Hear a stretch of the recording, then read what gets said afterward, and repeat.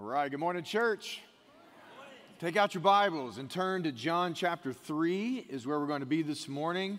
And I'm also going to read from Ephesians 1. So turn over there too and just kind of hold it with your finger for just a second. I'll read from John 3 and Ephesians chapter 1. And if you are in our plan for the fast during Lent, you know that up to this point for the last 10 days, we have been completely avoiding social media platforms of all sorts. And I know for some of us, we didn't even realize that we were fasting it. Others of us have been groveling in the dirt wondering how we're going to make it, okay? So just know today you get a break, right? And then also if you're following along, if you haven't followed along, you can always join in. And you can just click on that right there. It'll take you to our, hopefully you're doing the devotional, Life by the Spirit. I'm doing that daily. I'm with you in that. I'm praying accordingly. And also today we break, but tomorrow we begin a fasting of all entertainment. So, all right, movies, streaming, some of y'all, the news, you know what I mean? What do you lean to sort of be that out and enjoyment? And for the next 2 weeks, for the next 14 days, we'll totally cut that off. And you can just add the social media to that or just do all entertainment because social media in many ways is entertainment. I get that. But that's where we are in this. So hopefully you're following along and enjoying that. So hopefully you'll keep going with us on that. Today we enter into another type of emphasis when it comes to the Holy Spirit. Up to this point in the first couple of weeks in the series, we've been talking about the doctrine of the structural doctrine, biblical teaching of the Holy Spirit. And so sort of looking at the biblical teaching. Today, I want to emphasize something a little different. Now that we've sort of looked as an overview of what the Bible says about the Holy Spirit, now I want to ask the question, how do we experience Him? He is alive and well today. He is in our midst. How do we experience the Holy Spirit? How do we walk with the Holy Spirit? How do we enter into what the Bible teaches about the Holy Spirit, but doing it in an experiential way right now, right here in our time? And that's what we want to begin today. And if you're going to ever start asking that question and beginning to enter into that, you have to start with today's subject in John chapter 3. And so we're looking at that. In John chapter 3, Jesus is having a conversation with Nicodemus. And we're going to read from verse 1 down to verse 8. And then I'm going to read Ephesians 1, 13 to 14. So just read along with me and let's look at this very beginning principle. John 3. Now there was a man of the Pharisees named Nicodemus, a ruler of the Jews. This man came to Jesus by night and said to him, Rabbi, we know that you are a teacher come from God. For no one can do these signs that you do unless God is with him. Jesus answered him, Truly, truly, I say to you, unless one is born again, he cannot see the kingdom of God. Nicodemus said to him, How can a man be born when he is old? Can he enter a second time into his mother's womb and be born? Jesus answered, Truly, truly, I say to you, unless one is born of water and the Spirit, he cannot enter the kingdom of God. That which is born of the flesh is flesh, and that which is born of the Spirit is spirit. Do not marvel that I said to you, you must be born again. The wind blows where it wishes, and you hear its sound, but you do not know where it comes from or where it goes. So it is with everyone who is born of the Spirit. Ephesians 1, 13 and 14.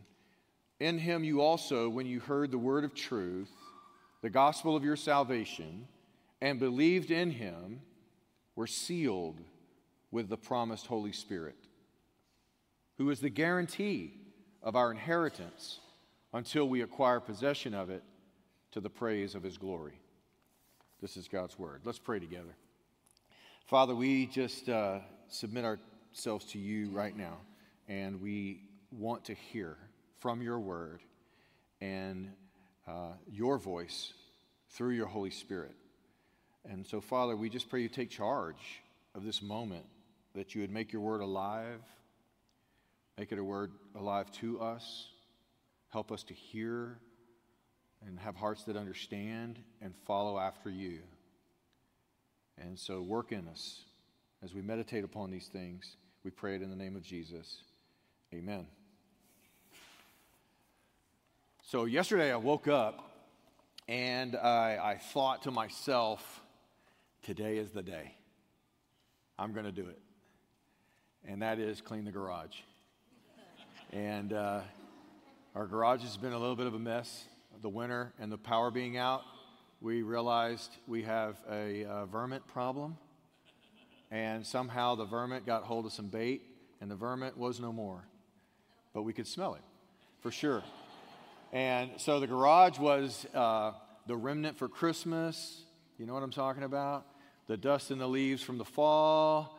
All these things kind of crowded in. It has become an abandoned, neglected mess. And I said, I'm going in. All right? I am going in. And so I put my headphones on and listened to my music. I said, I'm going to do this. It took me all day. But I had to empty the whole garage of everything, and I put it in organized piles. You know how you're supposed to do, right? And then one of the piles I made was a pile to Goodwill, and I set it on the yard over by my car, and it was a gigantic pile by the end of the day, all right? And so I'm working through it. I cleaned everything out. I put everything back in. The only thing I have left is that Goodwill pile, and I think to myself, oh no, Goodwill's closed because I've waited too late in the day. And so I panicked, and I thought I might have a few minutes. And it was a ton of stuff, and I didn't want to leave it in the yard because the neighbors would not be happy. So I went over there, and I opened up my back of my Pathfinder, the hatch, and I crammed everything in the back of the Pathfinder, and I just packed it all in really fast, just threw it in there because I'm going to go just dump it at Goodwill. Goodwill's about 2 miles away. And I hit the little automatic door button, to make it shut, and I've got my headphones still on, not thinking. So I hit the button, it starts to close. I run around, I get in the car, and I start backing out of the driveway. What I didn't realize is the hatch came down, but stuff was in there too tight, and it hit the thing. And it doesn't just stop, right? It goes back up, right? Y'all have had this happen? Well, I didn't hear it go back up. So I pull out of the driveway, and there's a hill. You got to go way up this giant hill. You got to go up this hill on the way to Goodwill. See, y'all are feeling it, all right? Y'all are laughing. Okay, y'all are getting this. Buda Kyle didn't get it. They just looked at me like a deer, a cow looking at a new gate the whole time. So I was like, but I started going up the hill. I thought, and my Pathfinder doesn't make it up that hill really great. It struggles, and so I have to really gun it, to get up that hill. And so I go up the hill, and I'm feeling really good about myself. I'm going to make it to Goodwill on time and get all this stuff dropped off. And I get to the top of the hill, and I notice a glimmer in my, something happening in my rearview mirror. And what I see is a car flashing their lights at me. And I'm thinking, well, somebody's got a real problem back there, And, but then I noticed that my window is really, really clear. And I needed a car wash, and I remember it being a lot more foggy than that. And then all of a sudden, boom. It hit me. I became aware of a reality that I was totally oblivious to before. I became aware of things that I have been doing that perhaps have led to lots of destruction. I suddenly was aware of things that I was completely unaware of before. And needless to say, in that very moment, I had an awakening. An awakening. Would you know, I pull over to the side. I realize the hatch is up. I walk back there. Not an item lost. It was so packed in there badly that it didn't go anywhere. So thank you, Lord. But I did have an awakening in a moment. I'm sure you've had some like that. Jesus is talking to a religious leader here, and Jesus is talking about someone who enters into the kingdom is someone who has an awakening that happens in them. They are awakened to things that before they were oblivious to. And it has deep, profound effects in them. And he's talking to Nicodemus, and he uses this term of this awakening or entering into the kingdom. In a lot of ways that actually Jesus talked about this particular moment in a person's life, but in this place, he's talking to Nicodemus, and he uses the term born again. It's kind of the only place he uses that particular term. And he uses new life. We use all kind of other descriptions to describe it. But here with Nicodemus, he uses this term born again. Nicodemus is a ruler, a Pharisee. He's a religious leader. He is highly respected. He came to Jesus at night to have this conversation. He didn't want to have a public ordeal. He just wanted to get to know Jesus and listen and hear him out privately. And Nicodemus displayed a reverence for Jesus that the other Pharisees didn't. He acknowledged that, hey, what I don't understand, I don't understand. But what I do understand is no one could do this if you weren't with God, or God wasn't with him and affirming him and giving him that affirmation of ministry. And in John 7 later, actually after this, Nicodemus is among the Pharisees, and he argues for Jesus. He actually says to the other Pharisees, he says, are we going to judge someone? Doesn't the law say that we ought to give him a hearing first? And they begin to accuse him of being a follower of Christ or being from his hometown. He says, who are you? Are you from his hometown or something? Like trying to protect him. And so Nicodemus showed these signs of not just joining the crowds of Pharisees. And then in John 19, after the death of Jesus, the body of Jesus was taken by Joseph of Arimathea to be buried properly. And guess who was with him? Nicodemus. Buried the body of Jesus. And in Acts 16, it says that there were believers who were part of the group of the Pharisees. There was a group of Pharisees that had actually become Christians and followed Christ. Not all of them were evil and sons of Satan, apparently. Some of them trusted Jesus Christ as Lord, and they were part of that. And I believe Nicodemus was in that group along with Paul. There were others as well. So what we see here is this conversation did not end here. But in this conversation, Jesus talks about the Holy Spirit and the role of the Spirit in bringing a person across the line from outside the kingdom to in the kingdom. He says that you can't see the kingdom, but what that meant, and he said it later, was entering into the kingdom. In other words, you can't see it. You can't get there and experience it to see it. You can't get in unless you are born again. And it's something the Spirit does, who brings us across the line to give us this experience of being born again. And he says, he compared the working of the Holy Spirit to be like the wind. He says, don't be shocked by this. You know the wind. Think about the wind. It comes, you don't know where it comes from. You don't know where it's going. All you know is what it's doing in the moment. And I take three things from this. First is, I think he's pointing to the fact that the Holy Spirit is unpredictable. You don't know where it comes from, he says. It's like the wind.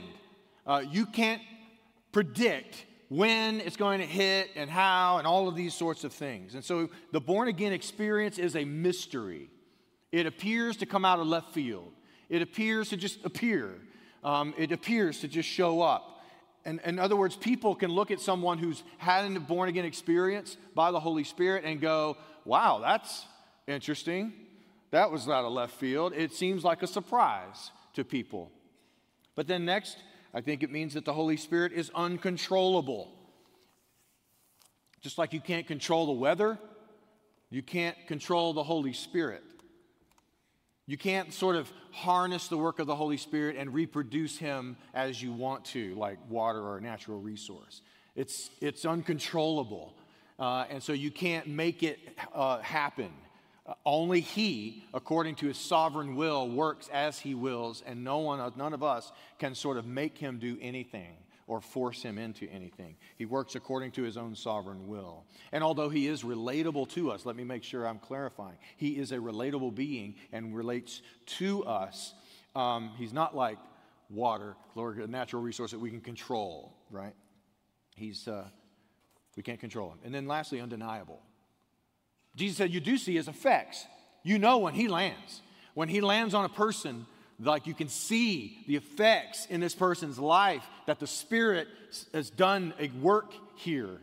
And Jesus says you can't see the wind, but you can see its effects. You can look outside the window at work, and you can see the trees almost bending over. And you can go, whoa, a storm, a wind is coming, something's happening. But you wouldn't see it otherwise. If you were somewhere else, you wouldn't see anything happening. You wouldn't know it's there. But you can see its effects. If you see its effects, then you go, oh, okay, something must be happening. The wind must be blowing. And basically what that means is that a person who's born again manifests attributes in their life that are supernatural, that people around them would look to them and say, something has happened and they're different in ways that aren't natural or normal. This is extraordinary what's happening in this person's life. And when the Holy Spirit moves, his movement in their life is undeniable.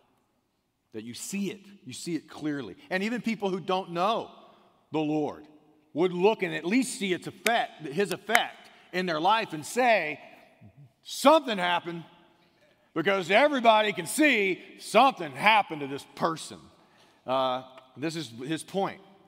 And the main point of Jesus' argument to Nicodemus is that Christianity 101 starting line is something that happens to us and in us first. This is the beginning point. You want to experience the Holy Spirit?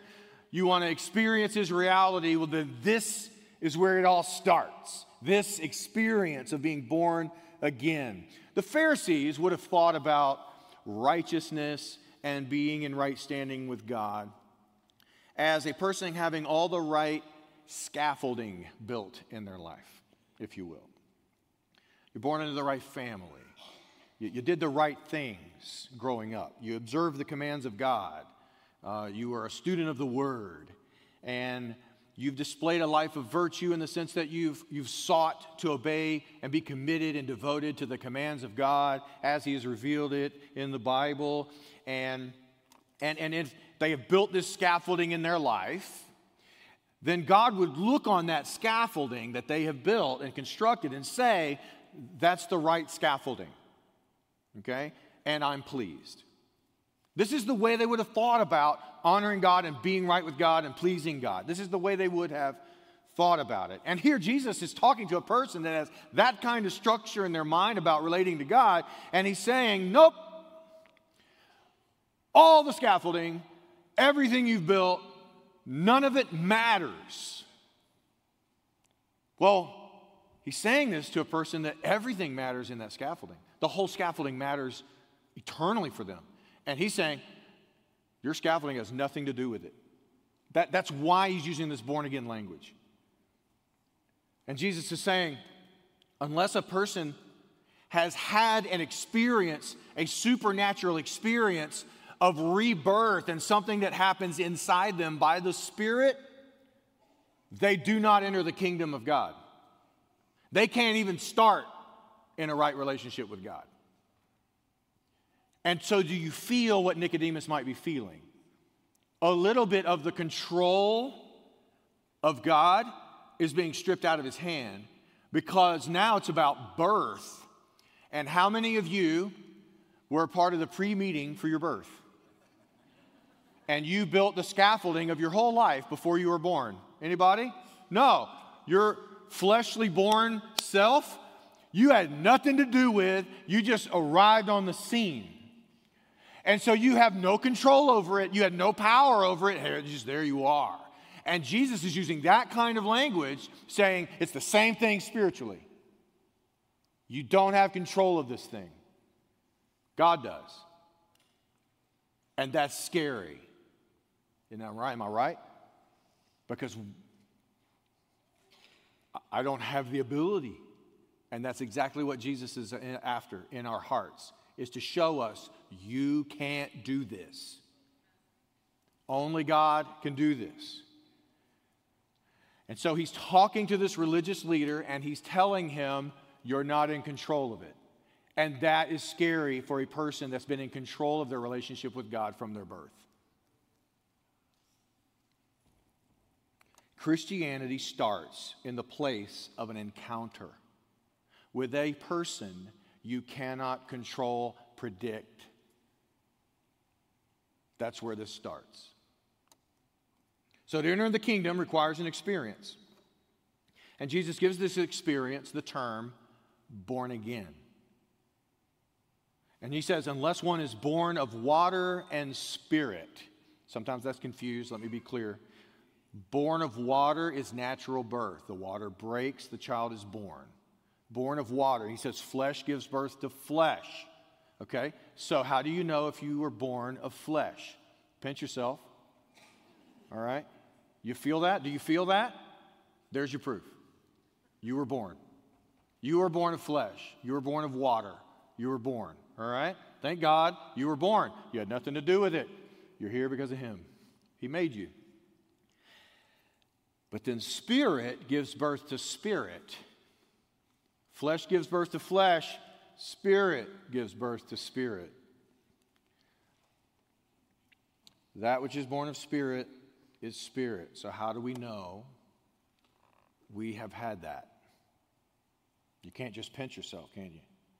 How do you know that you have been born of the Spirit? That's a good question. And I think it's one that we should spend our whole life making sure that we have actually answered. Being born of the Spirit involves four things. Let me unpack it for you. And the first thing is convincing of sin. We talked about this last week, but Jesus said that when He comes, He will convict the world. He will convince the world of guilt. You're guilty in regard to sin and righteousness and judgment. I unpacked that a little bit. But the first work of the Spirit of God in a person who is being born again, that initial phase, is the convincing work of the Spirit to show us ourselves in reality. He will work a sense in us that we are sinners against God and we're separated from God because of our sin. He will work that sense into us, whether it's something we hear from the word being preached or someone saying something, or just a sense about life in general, that we are constantly aware of our inability to be good, or the good that we know we ought to be.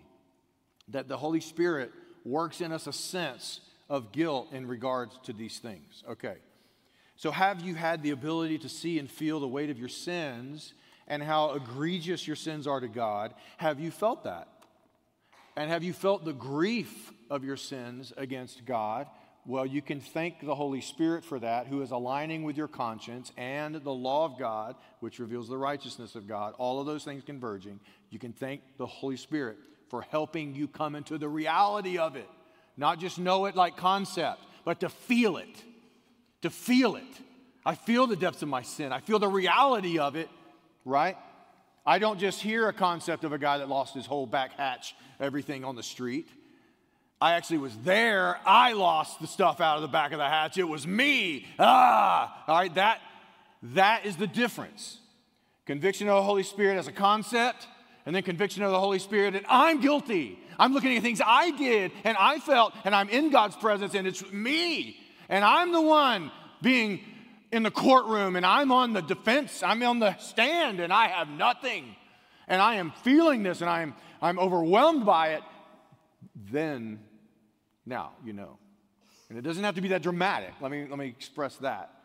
But it does have to be something that you know is true. It is real to you. And you are feeling the reality of your sins. That can only come by the Holy Spirit. And so He is the one that does that in us. What do we do when we feel that? There's two responses you can feel in conviction. A lost person who stays lost their whole life can feel the conviction of the Holy Spirit. What's the difference? The difference is, do you gag that voice? Do you resist that voice? Do you say, oh, that's just me. I need to stop negative thinking. I need to ignore that. I don't need to feel guilty. It drives me crazy. Or do you release into it and say, no, that's really me. That's really me, and I'm owning it totally. Okay, there's a difference there. And so the response to the Spirit of God when you feel these things brewing in your heart is to say, I agree. I am a sinner. I acknowledge my sin. I acknowledge that I can't save myself. I acknowledge that the things I've done, I see how hurtful I've been to other people. I see how sinful I've been toward God. I see all of that, and I say, yes, that's me. And I agree with you. That's the proper response to the Holy Spirit when He's doing that in your heart. But then secondly, creation of a new nature. Now this is when we see faith born. I'm sorry, conceiving of faith. My bad, I skipped points.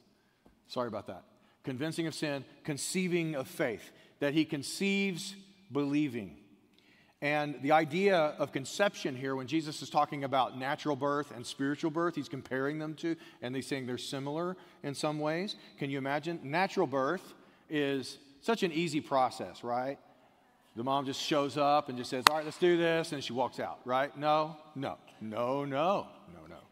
Don't you dare disrespect the pain and the suffering and the sacrifice, right? No, this is a painful process, takes you to the edge of death to birth this child, right?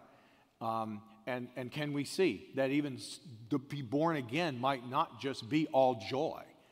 It might be death and dying and dramatic and pulling you in lots of directions and emotions flying everywhere. It could be a very arduous process to be born again. That you're having to die to things that you were alive to once, and it's an experience. And he says conceiving of faith, that the Spirit of God is birthing trust in Jesus, in us.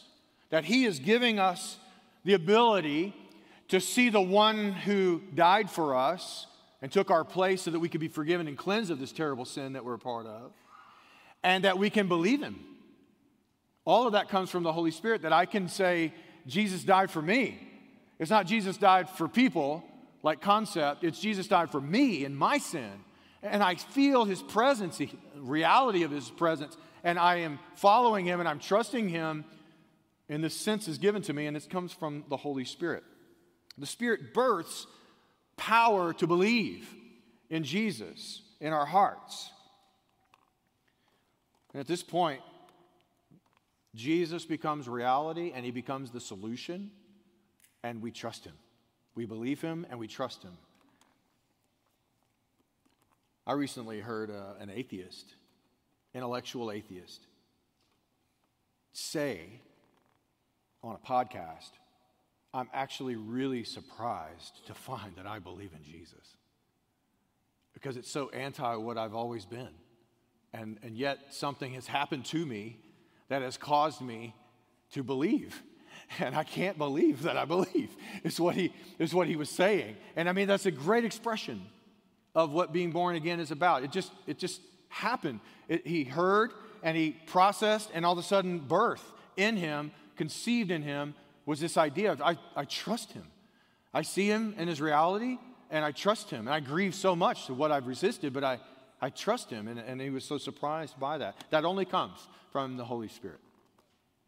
And then thirdly, now we can say this, creation of a new nature. Sorry, the points were really close on the page, so I jumped ahead. So creation of a new nature. If someone is being born again, there is a sense in which they're the same person, right? But they are also not the same person at all.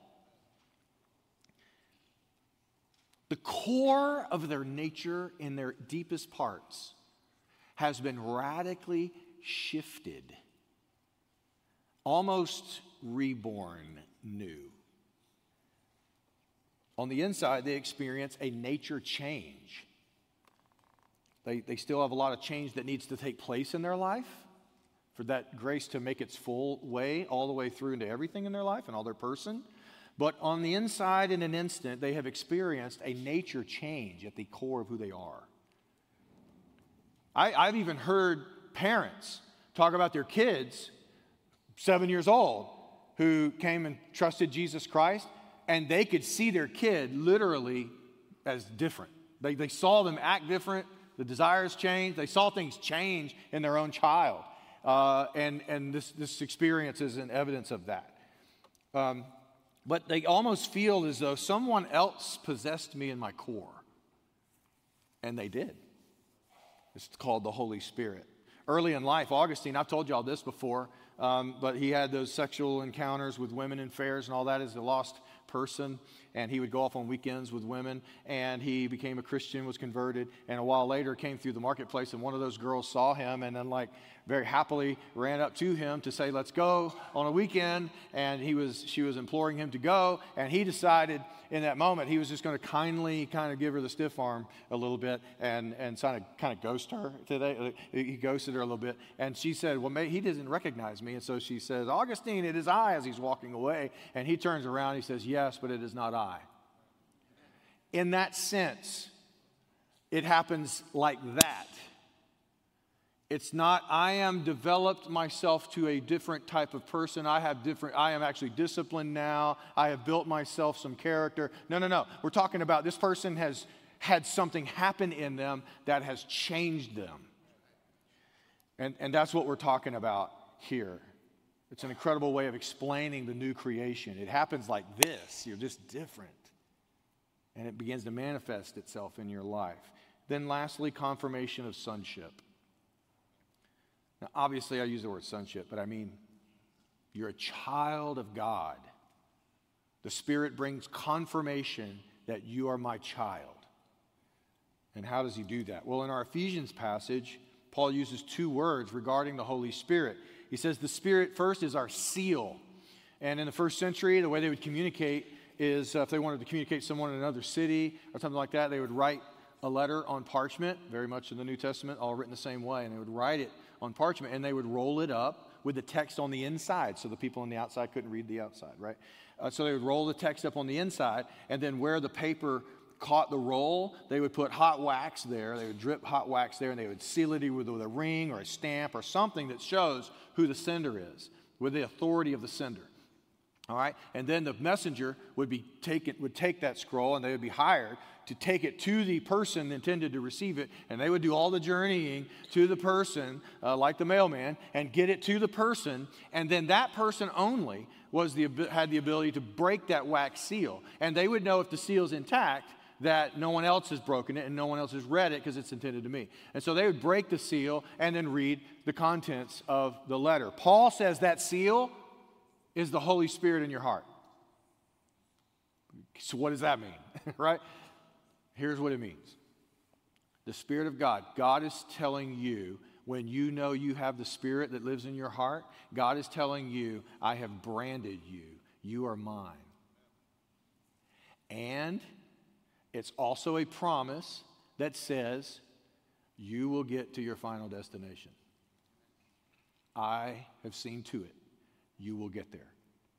So the seal, we are sealed with the promised Holy Spirit. God's branding on us. You're my child. You're mine. You're under my authority. But then he says the Spirit is a guarantee. A guarantee. That just means deposit. So you go buy a car and you put a certain amount of money down called a deposit, right? And what are you saying with that deposit? You're telling the people who paid all the money, you're saying, I'm good for all the money. This deposit is me saying, I'm going to pay all of it, right? And Paul is saying, God says to you, when you have the Holy Spirit in your heart, when you're born again, the Spirit is also telling you that this is a deposit on your inheritance. Here's a little dose of life, eternal life, that is yours. And you're going to enjoy it for your life. But you have infinite more waiting. This is a dose of what's to come. This is a promise and a portion of the riches that I do have for you, if you can think of it that way.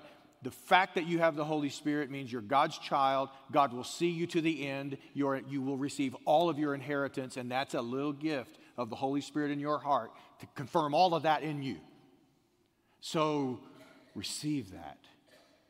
And I'll tell you, that confirmation that you're a child of God should give you great joy in life and help you persevere through great struggle. Why? Because it's just temporary. The good stuff's coming. God's promised me. How? He gave you His Spirit. So you got to hear His voice. That promise is for you, and that's a guarantee.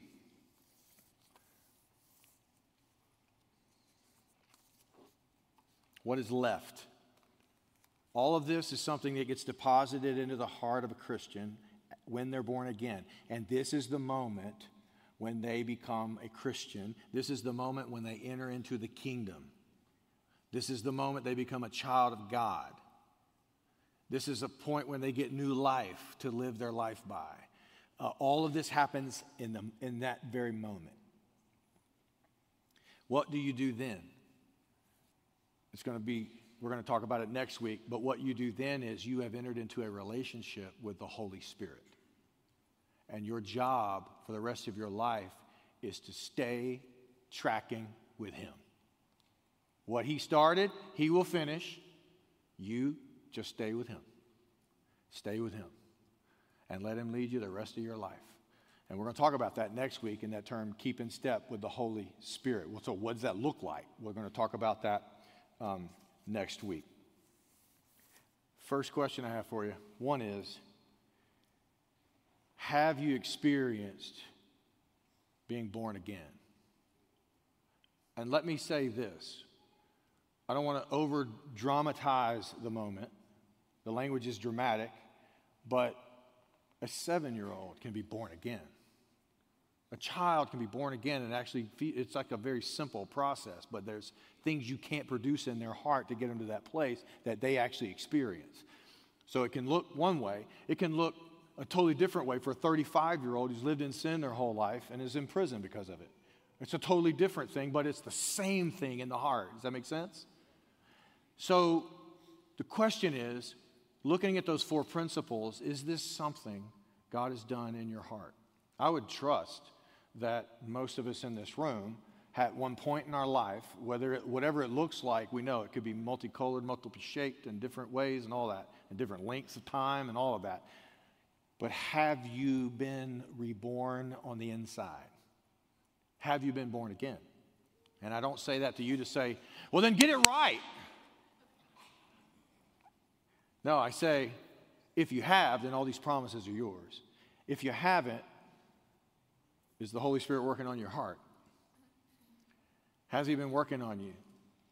You go through these 4 principles. And if he has been working on you, and even maybe today, the Spirit of God is beckoning you now to trust him and come and release into him and stop resisting and to come into him today and come into the kingdom today. Some of you may have that happening right now in your heart. And I know it's a very fearful time. Lots of things back and forth, lots of awkward things happening in you. And if he's beckoning you this morning to trust him, I want to give you an open invitation to trust him today. So what I want to do, and this is all in my study, I felt like the Lord said do this, okay? I want to ask all the life group leaders, if you are leading a life group in the room, would you just stand for me real fast? If you're leading a life group in the room, just stand for me real fast, okay? All right. Anybody in the balcony? Okay. All right.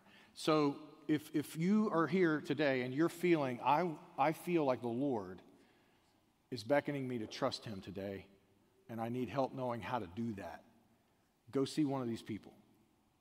As soon as the service is over, just go up to them. They would love to have you shake their hand and just say, hey, I'm the one, I need help with that. Can you help me?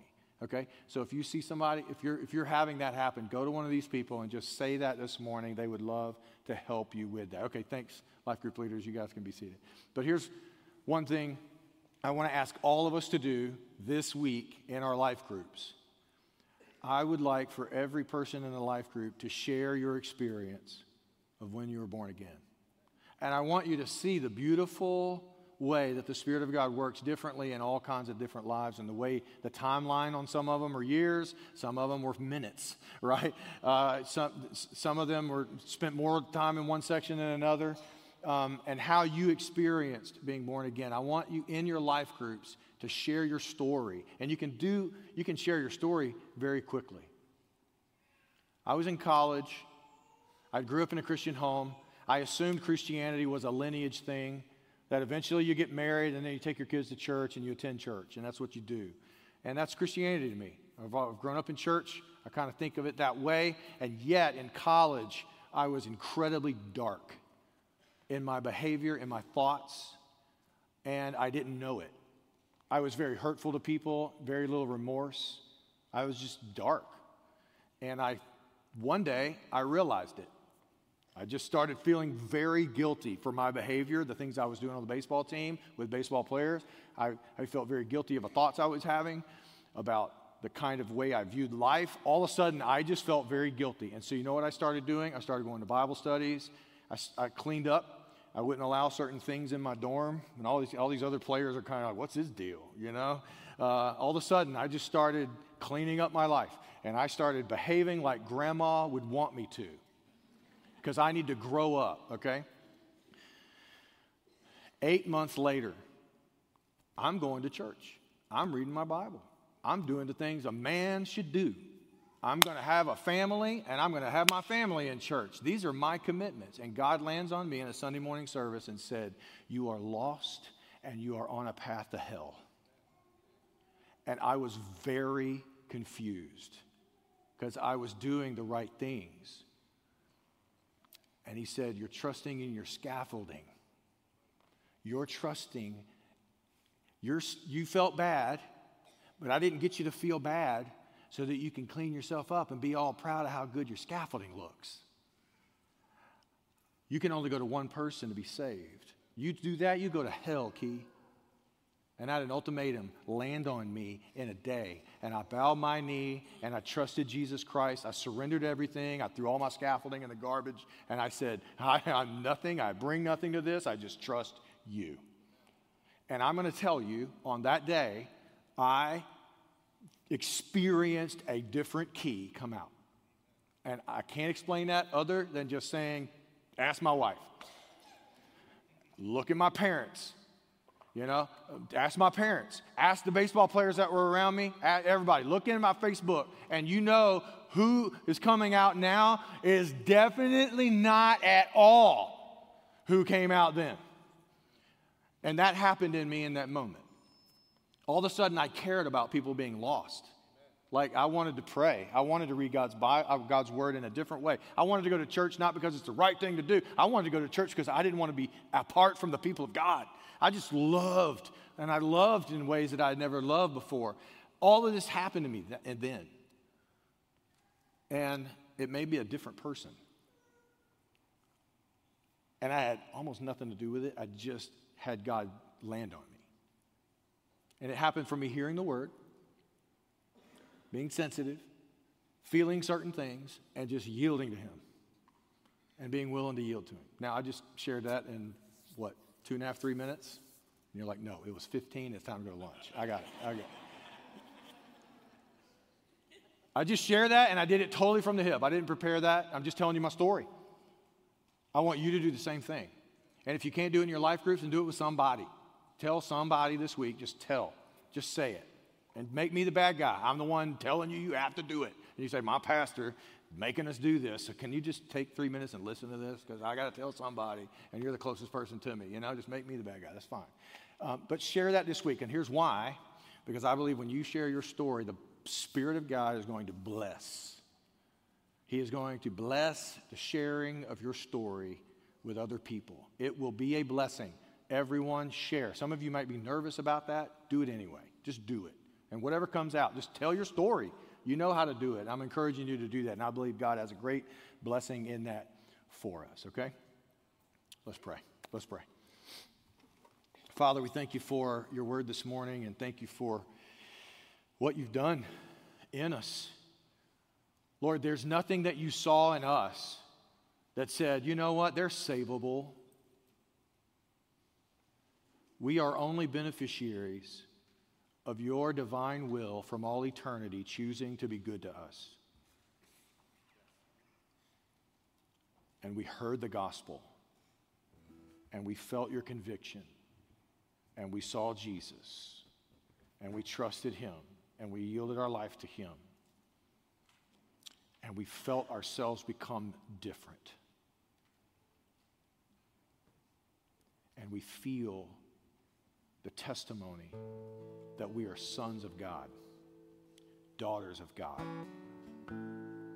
And some sense in there that you have us here for a reason and you want to use us. And all of that came to us by the Spirit in a moment. Thank you. We give you praise. And we give you thanks. Speak to hearts in the room as we sing this song. Do business with us. And Lord, if there's a person here that you have been working on in their heart, and today's the day when they need to come to you, I pray you give them courage just to find someone, even if it's me. Just find someone today. Or maybe even come to this altar and just lay it out. Right here in front of everybody. Give them that courage. Like if they would do that today. What a great day of rejoicing it would be for this body to see something like that happen. And so we just yield it all to you. We give you praise for it. And we ask you to do a great work in us. Don't allow you and the Word to stay concepts in our life, Lord. Break through. Show us the reality of yourself and us. And save us. We ask all this in Jesus' name. Amen.